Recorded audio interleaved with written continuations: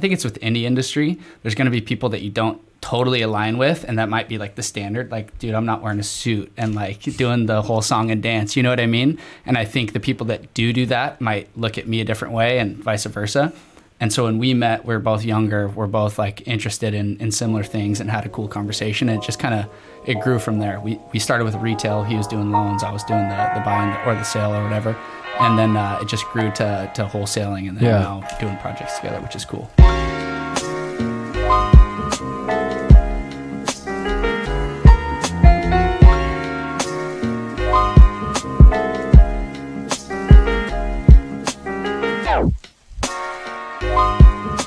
All right, guys, welcome back to the Pursuit of Property podcast. Today, we are joined with new guests from out of area in Sacramento. We've got Jace Bieber and Thomas Harris. Welcome to the podcast, guys.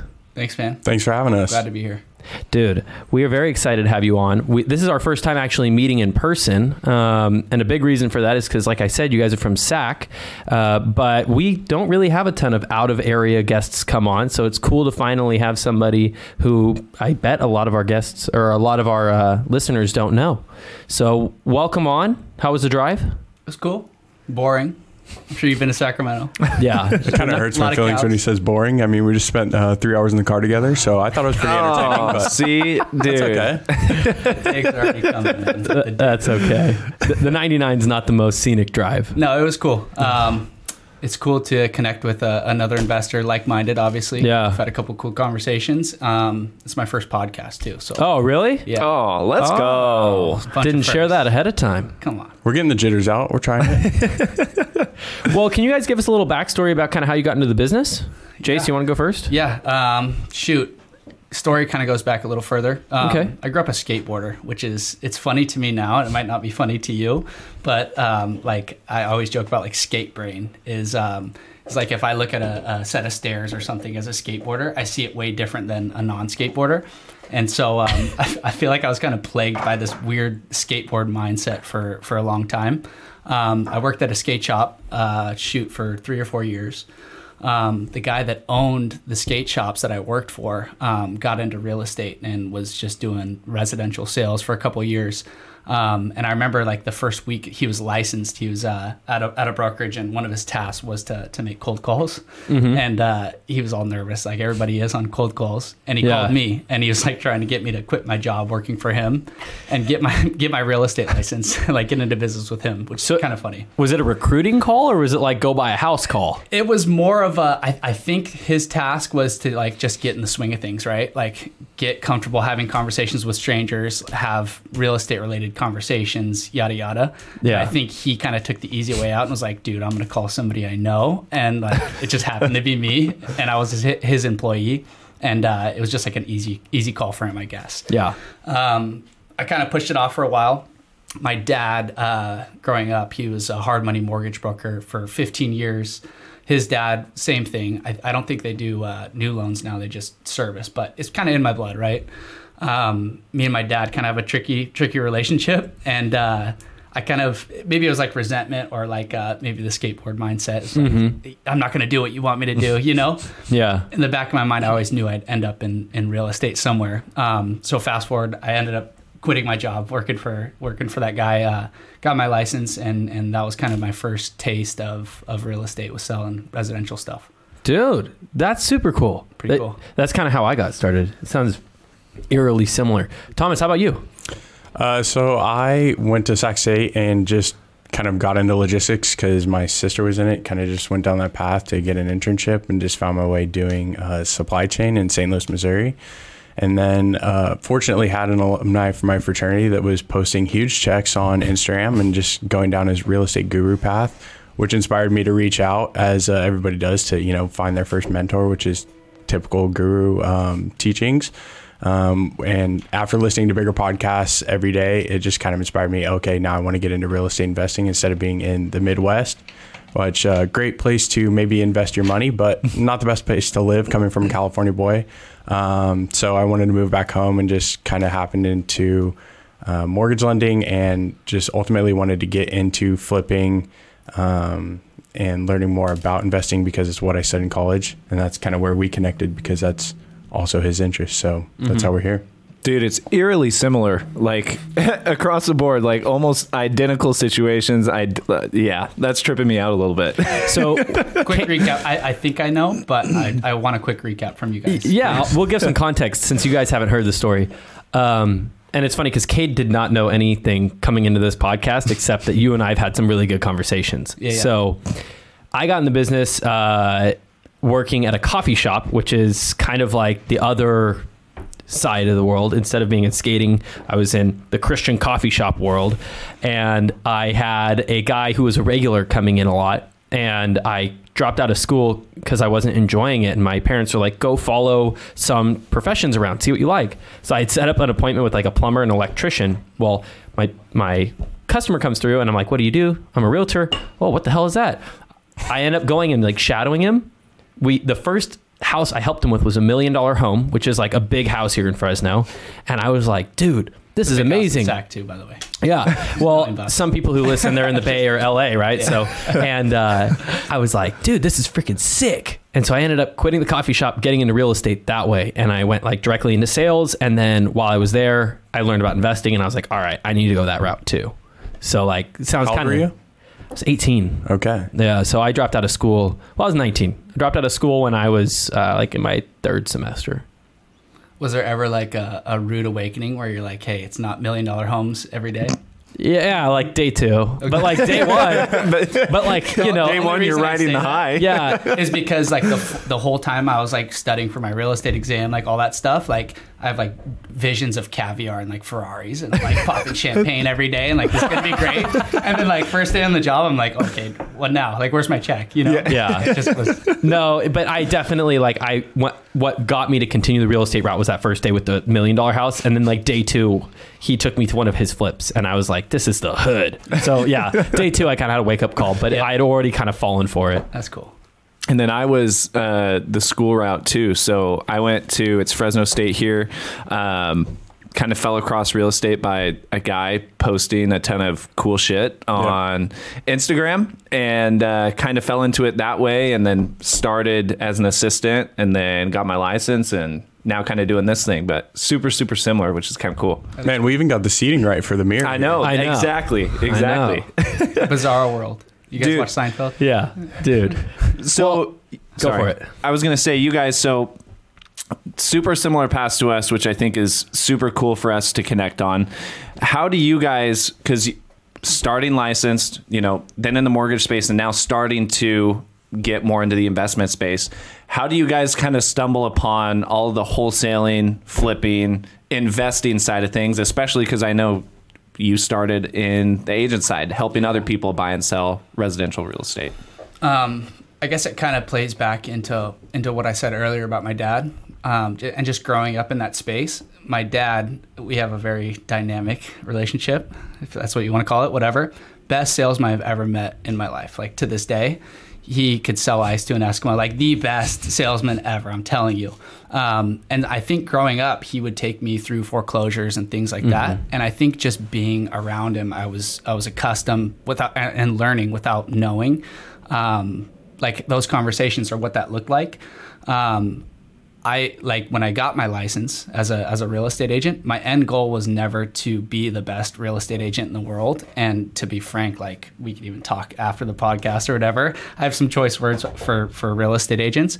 But like the goal was always to use the cash as a vehicle to get into investments. And I didn't know what that looked like, whether it's like wholesaling, flips, development. I had no idea. I just knew that there were other ways and other avenues to get there. And I knew that being a real estate agent could get me there or get me like a toe in the water kind of situation. Gotcha. That's super cool. And you said you started in the lending side, but you also wanted to go down to the investing route as well, right? Yeah, I mean, the first flip that I really found, like distressed property off market, just came through a referral from cold calling for retail work. So I like kind of happened into it that way. But when I reached out to him, I realized that, okay, maybe it's not just happens chance. Like people can actively put together a plan to kind of reach out to these, because he was consistently finding deals, 2 years ago, even a year ago, just like reaching out to sellers and just kind of finding, opportunities there. Yeah. The retail, like helping other people, being in that, I don't think it's something we're necessarily like stepping away from like yet, but it's just, we obviously want to like go after these deals because it's more exciting, you know? Yeah.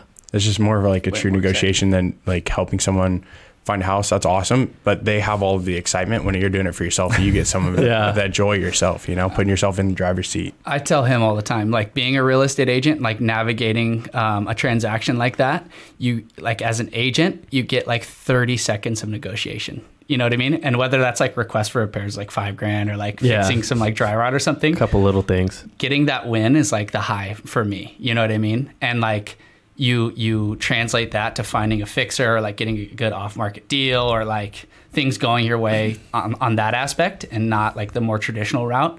It's like times 100 that high. Yeah. You know what I mean? And I think that's what I'm chasing. It's an addiction. Like the money and stuff is cool and like the experience and like everything and the people you meet, yada yada. But like I think it's like the feelings you get from it. It's like a euphoria. Yeah. It's cool. Thomas, can we go back? I'm curious. Can you share the deal that first deal that you found by happenstance? Can you kind of talk through the situation?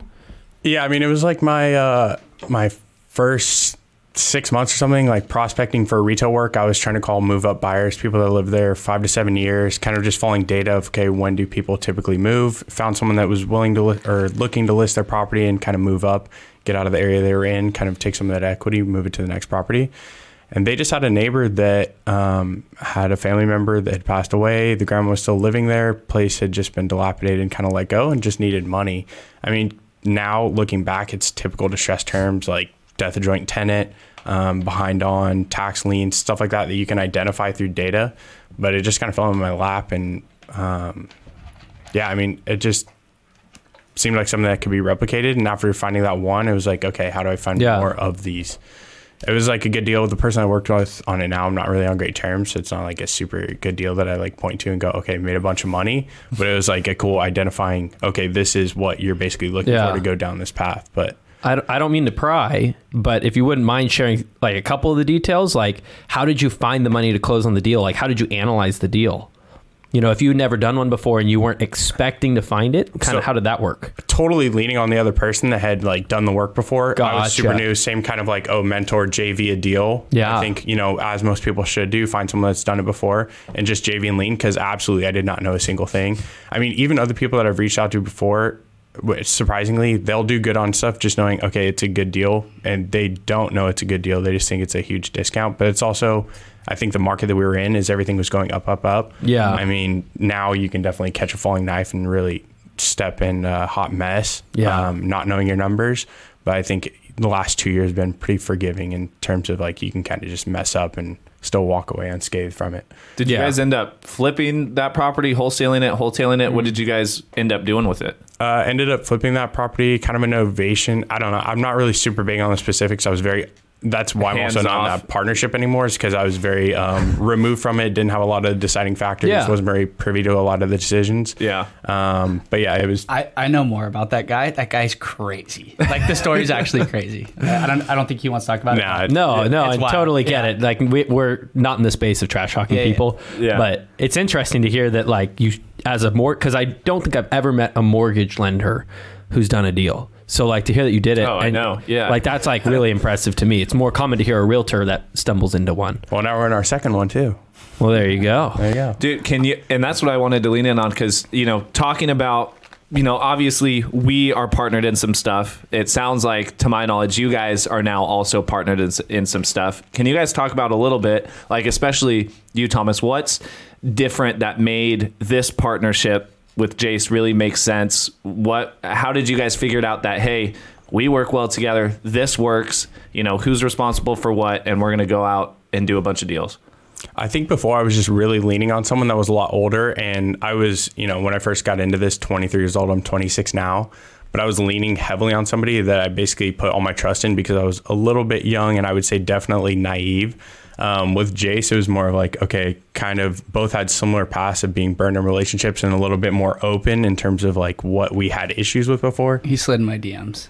That's true. He's also doing the guru thing, bragging online of, okay, I just did this sick flip. I reached out to him, wholesaled it. Not even his deal. But learned a lot. True. Now we're just super open, like kind of understand where we've been burned for, what we're looking for, kind of have different skill sets too, because I'm in mortgages, can understand financing, knows how to negotiate a deal and reach out to people. And I don't know. It works better now. Yeah, I was actually doing a flip, and he had just reached out. I was like commenting on stories or whatever, and he asked if he can come check it out. He was like interested in investing, and I met up with him just one day random, and we ended up talking for a couple hours and just kind of aligned. You know, we were talking about on the way here is that I think it's with any industry, there's going to be people that you don't totally align with, and that might be like the standard. Like, dude, I'm not wearing a suit and like doing the whole song and dance. You know what I mean? And I think the people that do that might look at me a different way, and vice versa.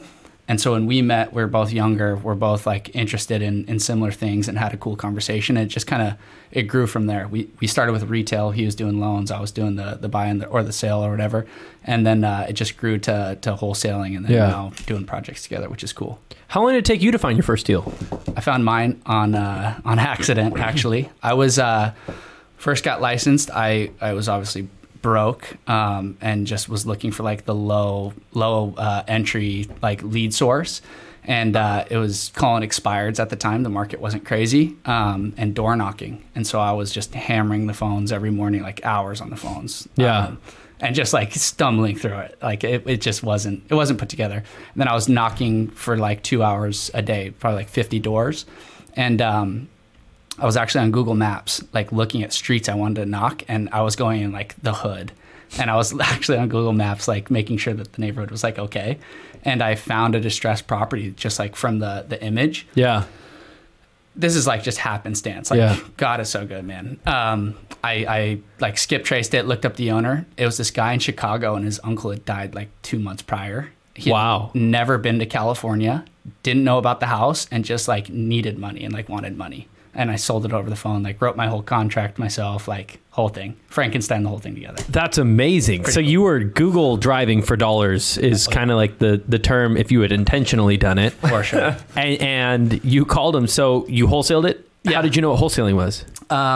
Dude, YouTube, swear. I knew that it was possible. And I think that's from being around my dad growing up. Yeah. Is that like being in real estate isn't just buying and selling a home. You know what I mean? Like there's so many avenues. You know? He had a mortgage pool and had all these things. Like I knew that there was other ways.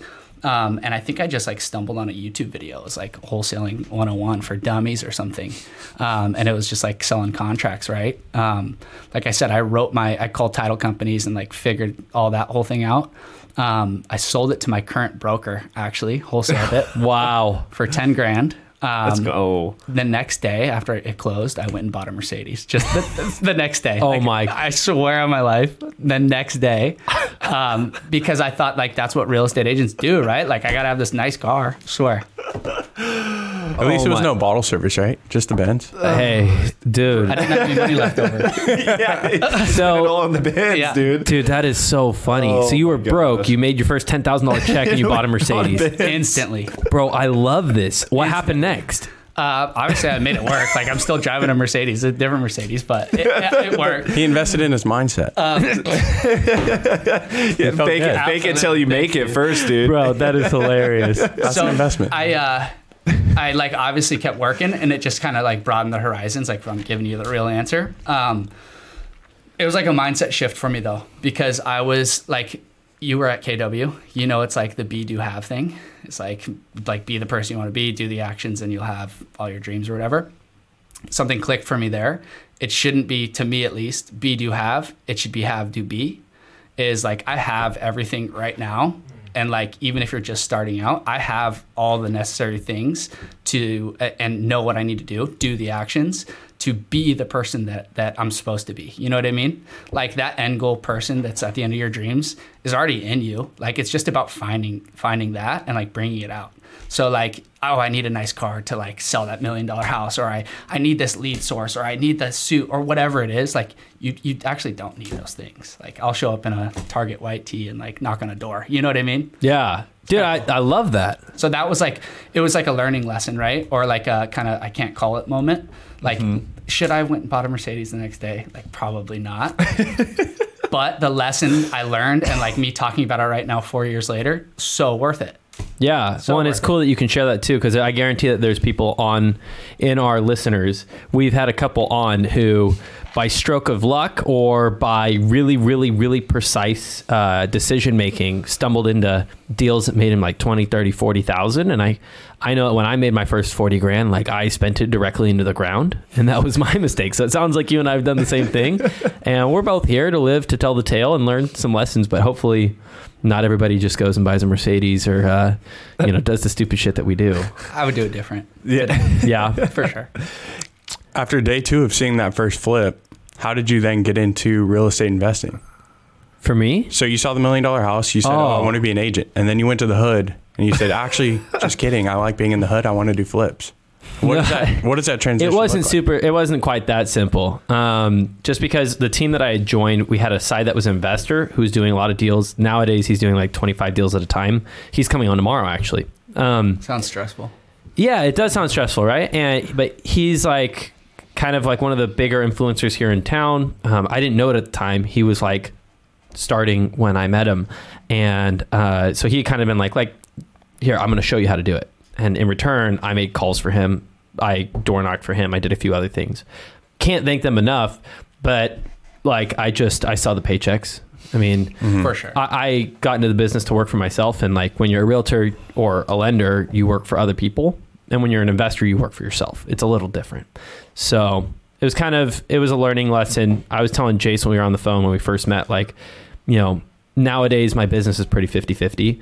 And if I could like pick one and replace the other, I'd pick investing. But it's like you said, it's hard to get out of one side when it's moving and doing something, and you start building up the other side. I was telling them too, it takes so much to get, like when you're in the retail side, to get that moving. And then once you actually get it going, like you've done all this hard work to get there, how do you just walk away from the moving train? Like it's hard to stop. I mean, especially like on a referral basis or clients, like, dude, like your name, once you're solidified, you can't just tell people, hey, just like it's very hard to stop it's not like from coming in after it's built up. Exactly what you're saying. Yeah.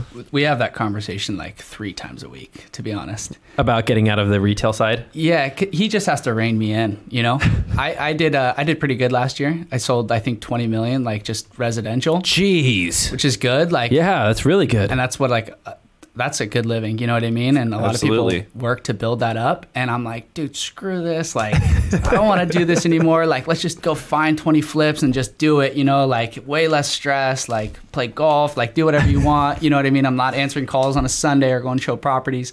He's like, dude, rein it in, buddy. Like, that's a lot of money just to leave out there, and yeah, we can get there, but it's just going to be a process.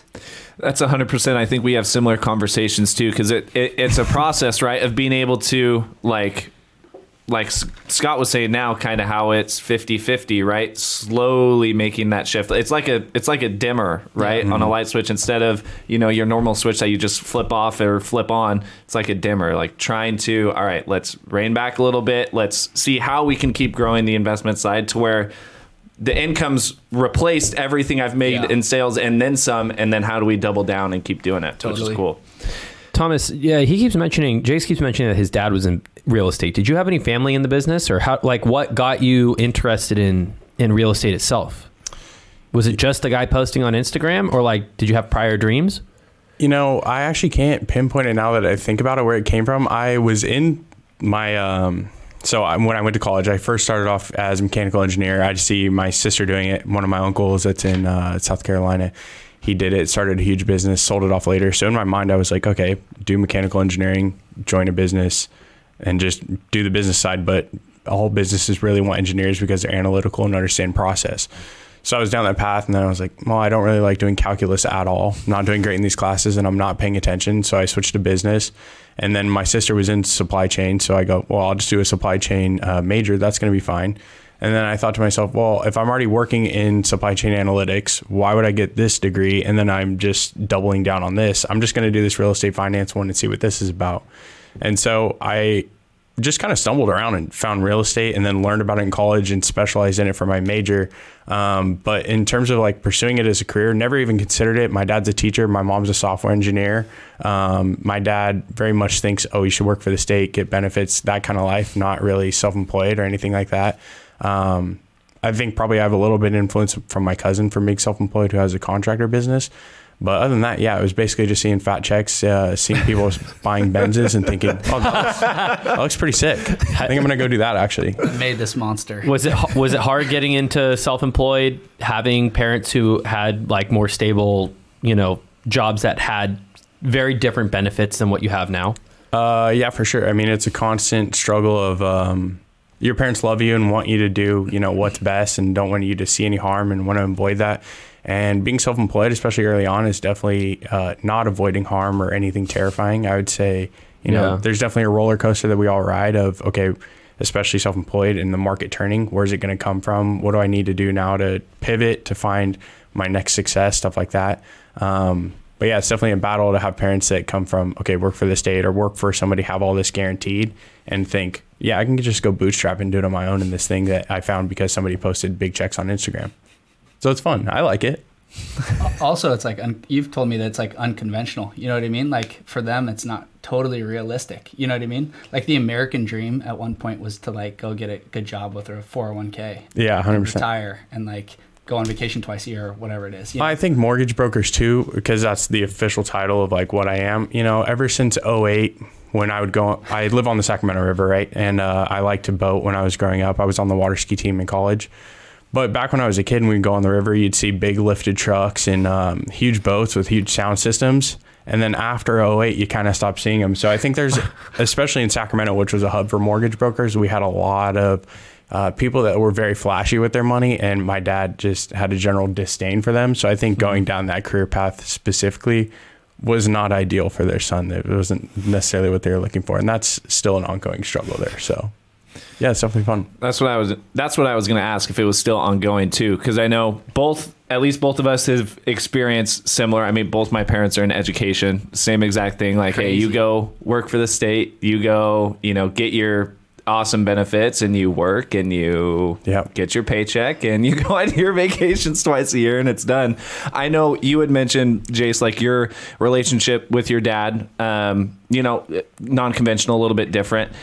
How was it with either mom, dad, family members? Did you experience something similar with getting started in the real estate space, or how has it been on your side? I guess I should have followed up that story or like prefaced it with talking about my grandparents.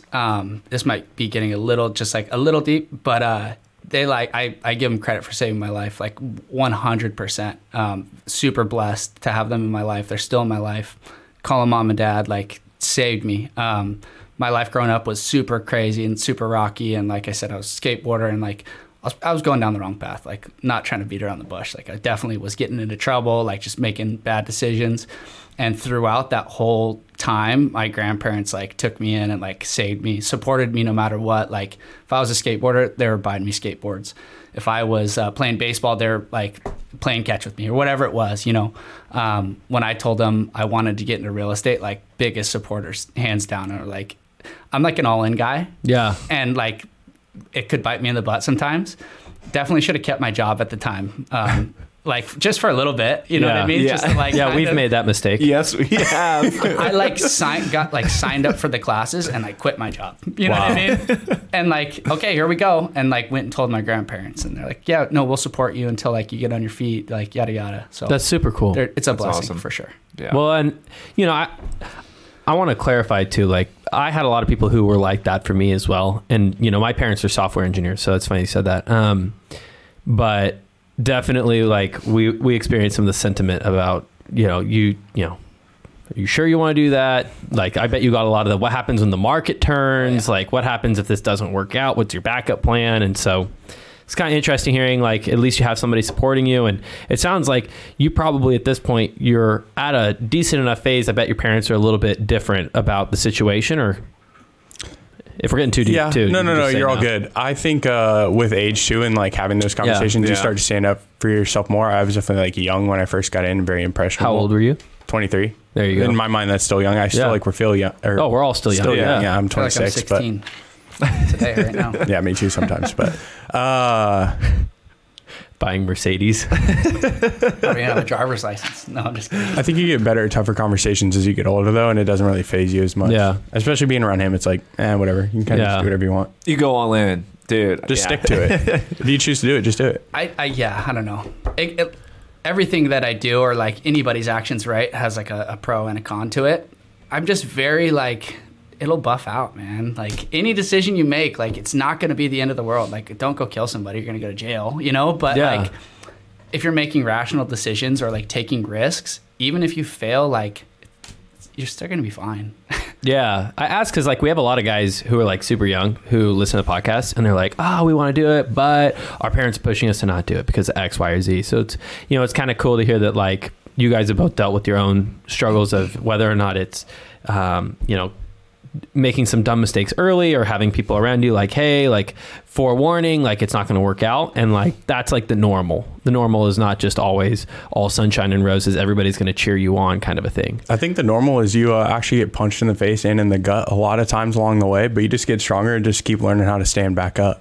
That's what I think. But I'm a quote guy and he'll know it. I'm like full of one-liners. I'm sure you've heard the saying like, beauty in the breakdown, right? Mm-hmm. I think beauty is the breakdown because like the journey or you breaking down on like the way to your goals, like that's like the part that defines you or like creates you. You know what I mean? Like you're going to learn real quick, especially in real estate, if you're going to make it work. You know what I mean? Like the first guy that slammed a door in my face, like I turned around, I'm like, okay, like next door, you know? It'd have been way easier to be like, okay, I'm getting in the car, you know? It wouldn't have been a Mercedes, but like, and just leave and like, I'm going home, you know? No, I totally get it. So nowadays, it sounds like you guys are still working the retail side and you're doing some investing stuff. Can you share a little bit about what you're doing on the investing side? Yeah. I've told you, I touched on it a little bit. My goal is to do, like I said, I'd rather do 20 million in like fix and flip or wholesales or whatever that is, mainly like developments, like fix and flips or build like commercial stuff long term. We're doing a couple flips right now and then we're just kind of wholesaling on the way. Interested in out-of-state rentals for sure, like Section 8 stuff. And like first thing that everybody says is like, oh, you don't want to do that, you know? But it's usually the person that like literally doesn't own any rentals. Yeah. So like whatever, that's just our cup of tea. And like we've just aligned on that. And I think that's kind of the common goal.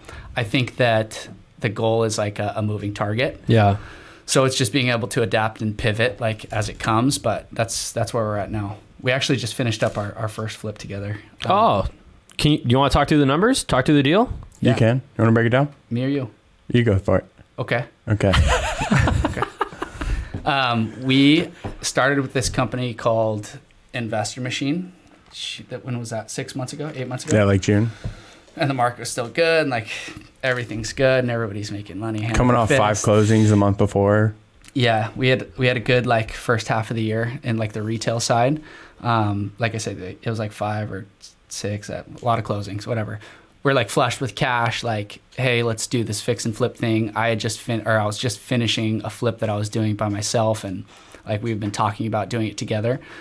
We get hooked up with this Investor Machine company, and it was just like so much money, dude. And like they pride themselves on creating their own like unique data. It's not recycled like PropStream lists or whatever. And so we kind of bid on it.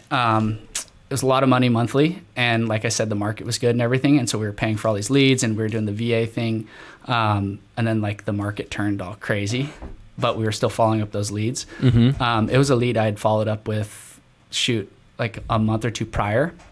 It was this vet, probably like 15 minutes out of like downtown Sacramento was like broken up into a bunch of smaller suburbs. Right. He was this vet, and he kind of brushed me off originally, and then I was on a golf trip, and he like texted me late at night, like he must have just been thinking about it or something. I think he had health issues, which is sad, but he just needed money for medical bills or whatever.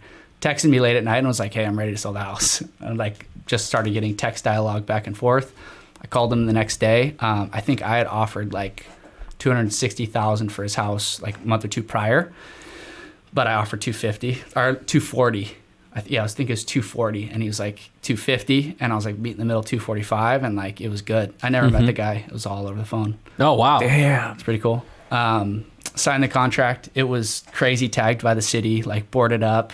It's a funny story. Once we actually closed on the house and I went down to the county to like pull a permit or something, they were like, what's the address? And I told them, and they're like, oh, you bought that house. Like, I'm like the neighborhood hero. It was notorious. Yeah. Well, they had been doing dance practice in one of the bedrooms and still had the equipment for it, like similar to what you'd find in a firehouse.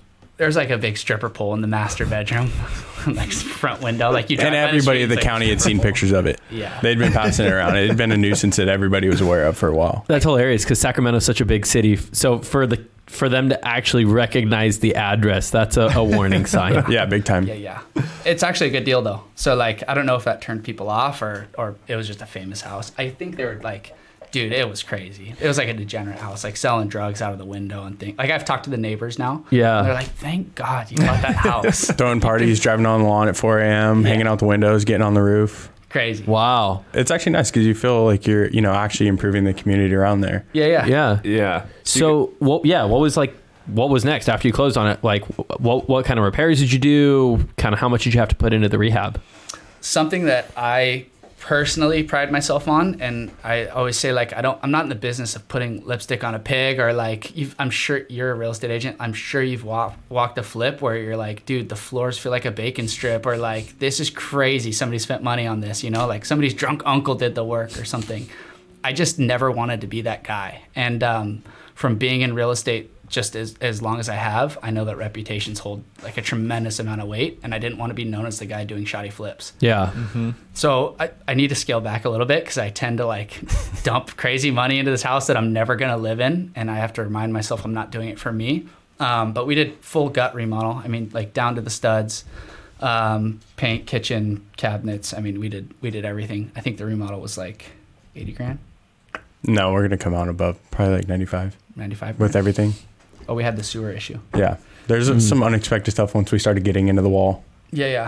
Like But what? I mean, it's all, we had to reline the sewer because there's old wrought cast iron. We started to move plumbing around, which we learned you probably shouldn't do when you're pulling permits, but everything's by the book. It's done, nicer than even what I live in or you live in. So I think, end buyer that we're selling it to is going to love the house.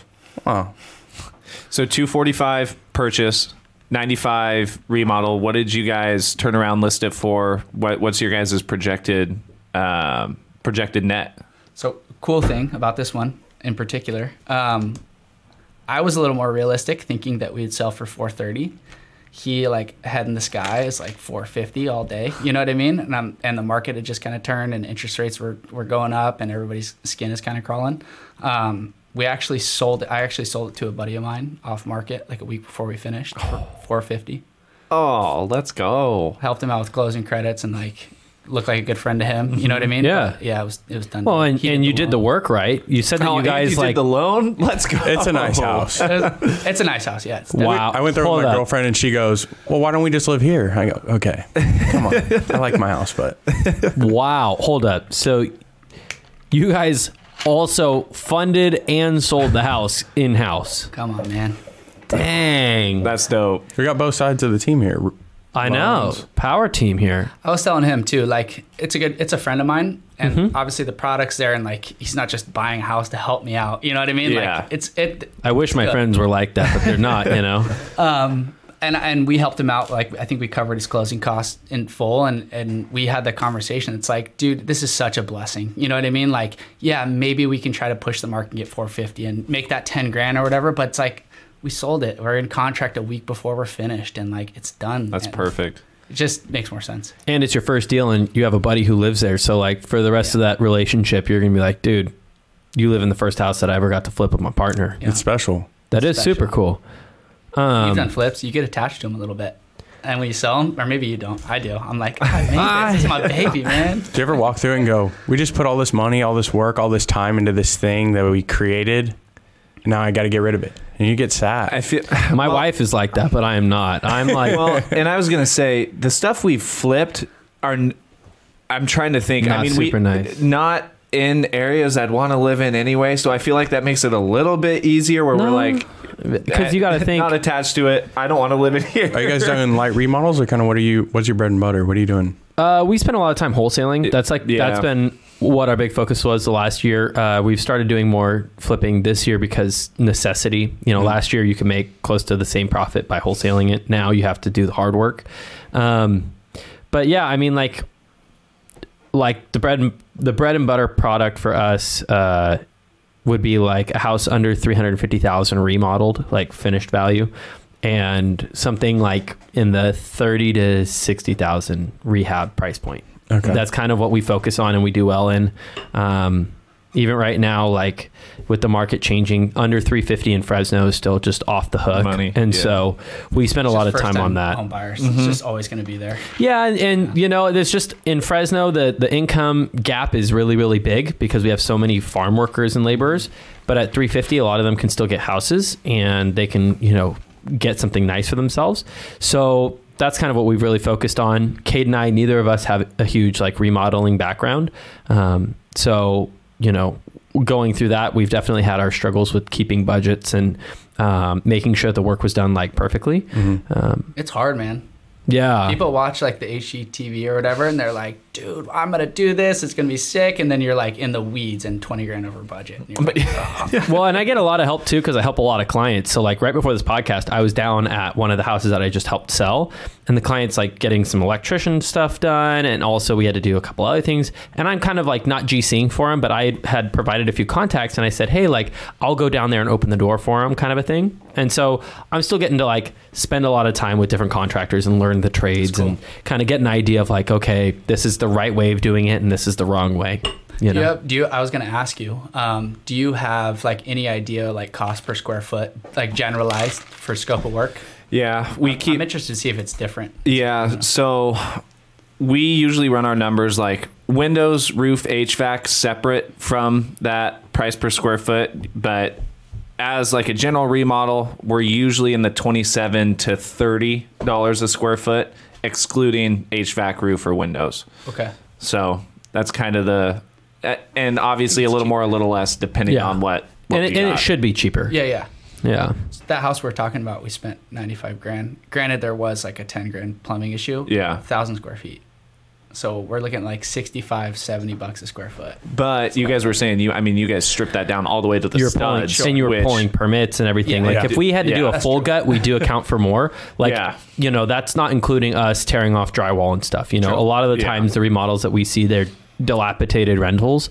So like there might be some drywall work and stuff, but like mostly it's a lot of cosmetics and then like maybe like one or two bigger structural things. True. But, you know, like Cade said, like we try to keep those separate, and we just know like the general, like to get the works almost, like if you're building a sandwich, like the works, okay, that's going to be $30 a square foot.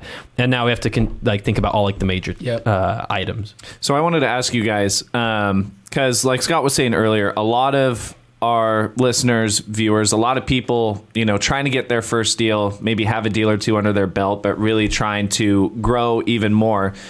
You guys obviously having experience with, you know, getting started in the business and not having a great experience with, you know, a partner you're either JVing with or, you know, as Pace likes to say, like squatting up with and surrounding yourself with, right? What skills do each of you guys bring to the partnership individually that have it make sense, and what would you recommend for somebody to look for if they're trying to get their first deal? Maybe they're wanting to JV a deal. What should they look out for? What should they look for in a partner? I think I'm not going to say I don't know what I bring, but I was super new. Jace had already really been in the thick of it. I feel like we kind of hold each other. I know what you bring, dude. Yeah, I know exactly what you bring. He had already been in the thick of it, like wholesaling and finding flips on his own and everything. I kind of understand numbers, though, just from coming from a logistics background. In terms of like what you're looking for, I would say someone that's super new. Just go find someone that's doing it, which is what everybody says. But I mean, you're really going to want to lean on somebody that has experience, because there's so much stuff that could pop up, and then you could really just like hang yourself in a project and go super underwater really quick, especially if you don't know the market. I mean, you guys are talking about how your flips got more expensive because wholesalers wouldn't pay as much as you were looking for last year. And we've all experienced in last year, the market can turn so fast when the Fed just starts changing monetary policy. So it can definitely be scary. And I think it's very important to find someone that's doing it. And even if you aren't making your huge chunk that you think you can make, like making a few pennies up front just to get like the knowledge from it, as Ty Lopez would say in his garage with the Lamborghini, that's more important up front than the money itself is, because it'll come later once you actually develop the skills. I've learned that from him. Not the knowledge, the skills. I love the reference in the middle of that. I'm trying to get jokes out of you guys. I'm talking for too long and seeing stale faces, so I'm trying to get jokes here. Total side note, I don't think I've told you this. Just reminded me, I knew this girl. It was like a friend of a friend that dated Ty Lopez, and said it was like an experience experience in and a half. Like it's like 3 massages a day, like in-home massage is like crazy. Just total crazy. Yeah. Investing in the mindset. Yeah. Which you'd expect with a guy with a library in his garage next to his Lamborghini. So. You know what I am more proud of than this Lamborghini? Knowledge. You know, he doesn't actually read the books. He said that before. He just like cliff notes them.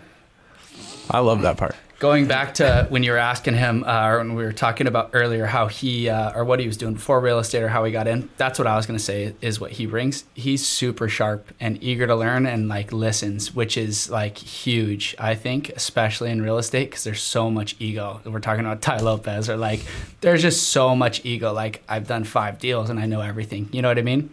He's willing to learn, and he's like so good on the logistics or like the number side or being organized, which isn't my strength like whatsoever. Like systems or any of that. Yeah. Like CRM's my phone. You know what I mean?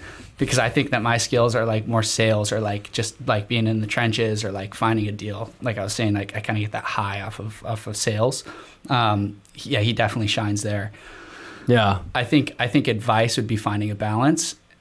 Willing to learn and maybe not giving up. You know what I mean? There's a really cool quote by a guy named Warren Bennis, and I think it's let me think. It is action without vision is stumbling in the dark, and vision without action is poetry stricken. What is it? Stricken. Shit, I'm gonna forget the damn quote. I think it's action. Yeah, I don't know. Anyway, it's basically saying like if you can't have a balance in that, like if you can't have a vision and then like back it by action, you're not gonna get anywhere. That's all it's saying. We were on a podcast yesterday for a different guy, and he asked us like, what's more important, strategy or tactics? And I think what like the question he was asking was like, what's more important, knowing where you're going or how you're going to do it, kind of like a thing. And I think we both answered that it's like, well, you got to get going to get going, but you also need to know where you're going to go in the right direction. Sure. So it's kind of like what you're saying. It requires a balance, like do the work, but also have a plan.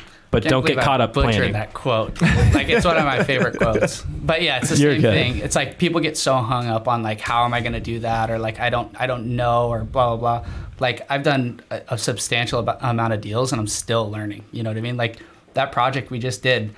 I wanted to move this is why we got like hung up on it. I wanted to move the master shower door like 10 feet, maybe 5 feet, and move the shower to the other side of the room. And it's like the county had to come out and like pass permits and inspections and all that. It was only $15,000, but we learned. Hey, and like a month. That's okay. So it's like you're still learning. A 15K mistake is a great learning lesson. And I'll never do it again. And you still made profit on the deal. Yeah. So can't be that bad. No, we just got to learn. Yeah. It's okay. Like just proving a point, you know? Like you're never going to stop learning. Well, I mean, dude, you guys are super cool. I feel like it was really kind of cool to like not really know anything about you guys prior to starting the podcast. Yeah. How would somebody listening like follow you guys or like get in touch with you guys if they had more questions? I'm not a big social guy, but I do have an Instagram. I think it's just Bieber.Jace. I don't know why you're looking at me. I don't know your handle for IG. Either. Maybe I should check. I just followed you. I think it's Jace.Bieber. Dude. It's a little weird that Cade knew it, but Cade, thanks. He likes Thomas. Dude. I really appreciate you. Mine's Thomas_Gene_Harris. Cool. Full name. It is Boom. Jace. There's a lot of Thomas Harrises. Thanks, Cade. I got you. Very cool. It was really nice to meet you guys. Dude, thank you guys for coming on and sharing the knowledge. We'll probably have to do a follow-up after your guys' next deal. Hit either a virtual podcast or maybe we'll have to bring you guys back down here again. We enjoyed the drive, man. Yeah. A lot. He said it was boring. I know it wasn't. I was talking a lot. We had a good time. Thanks for having us, guys. Absolutely. See you guys next week. Thank you, guys.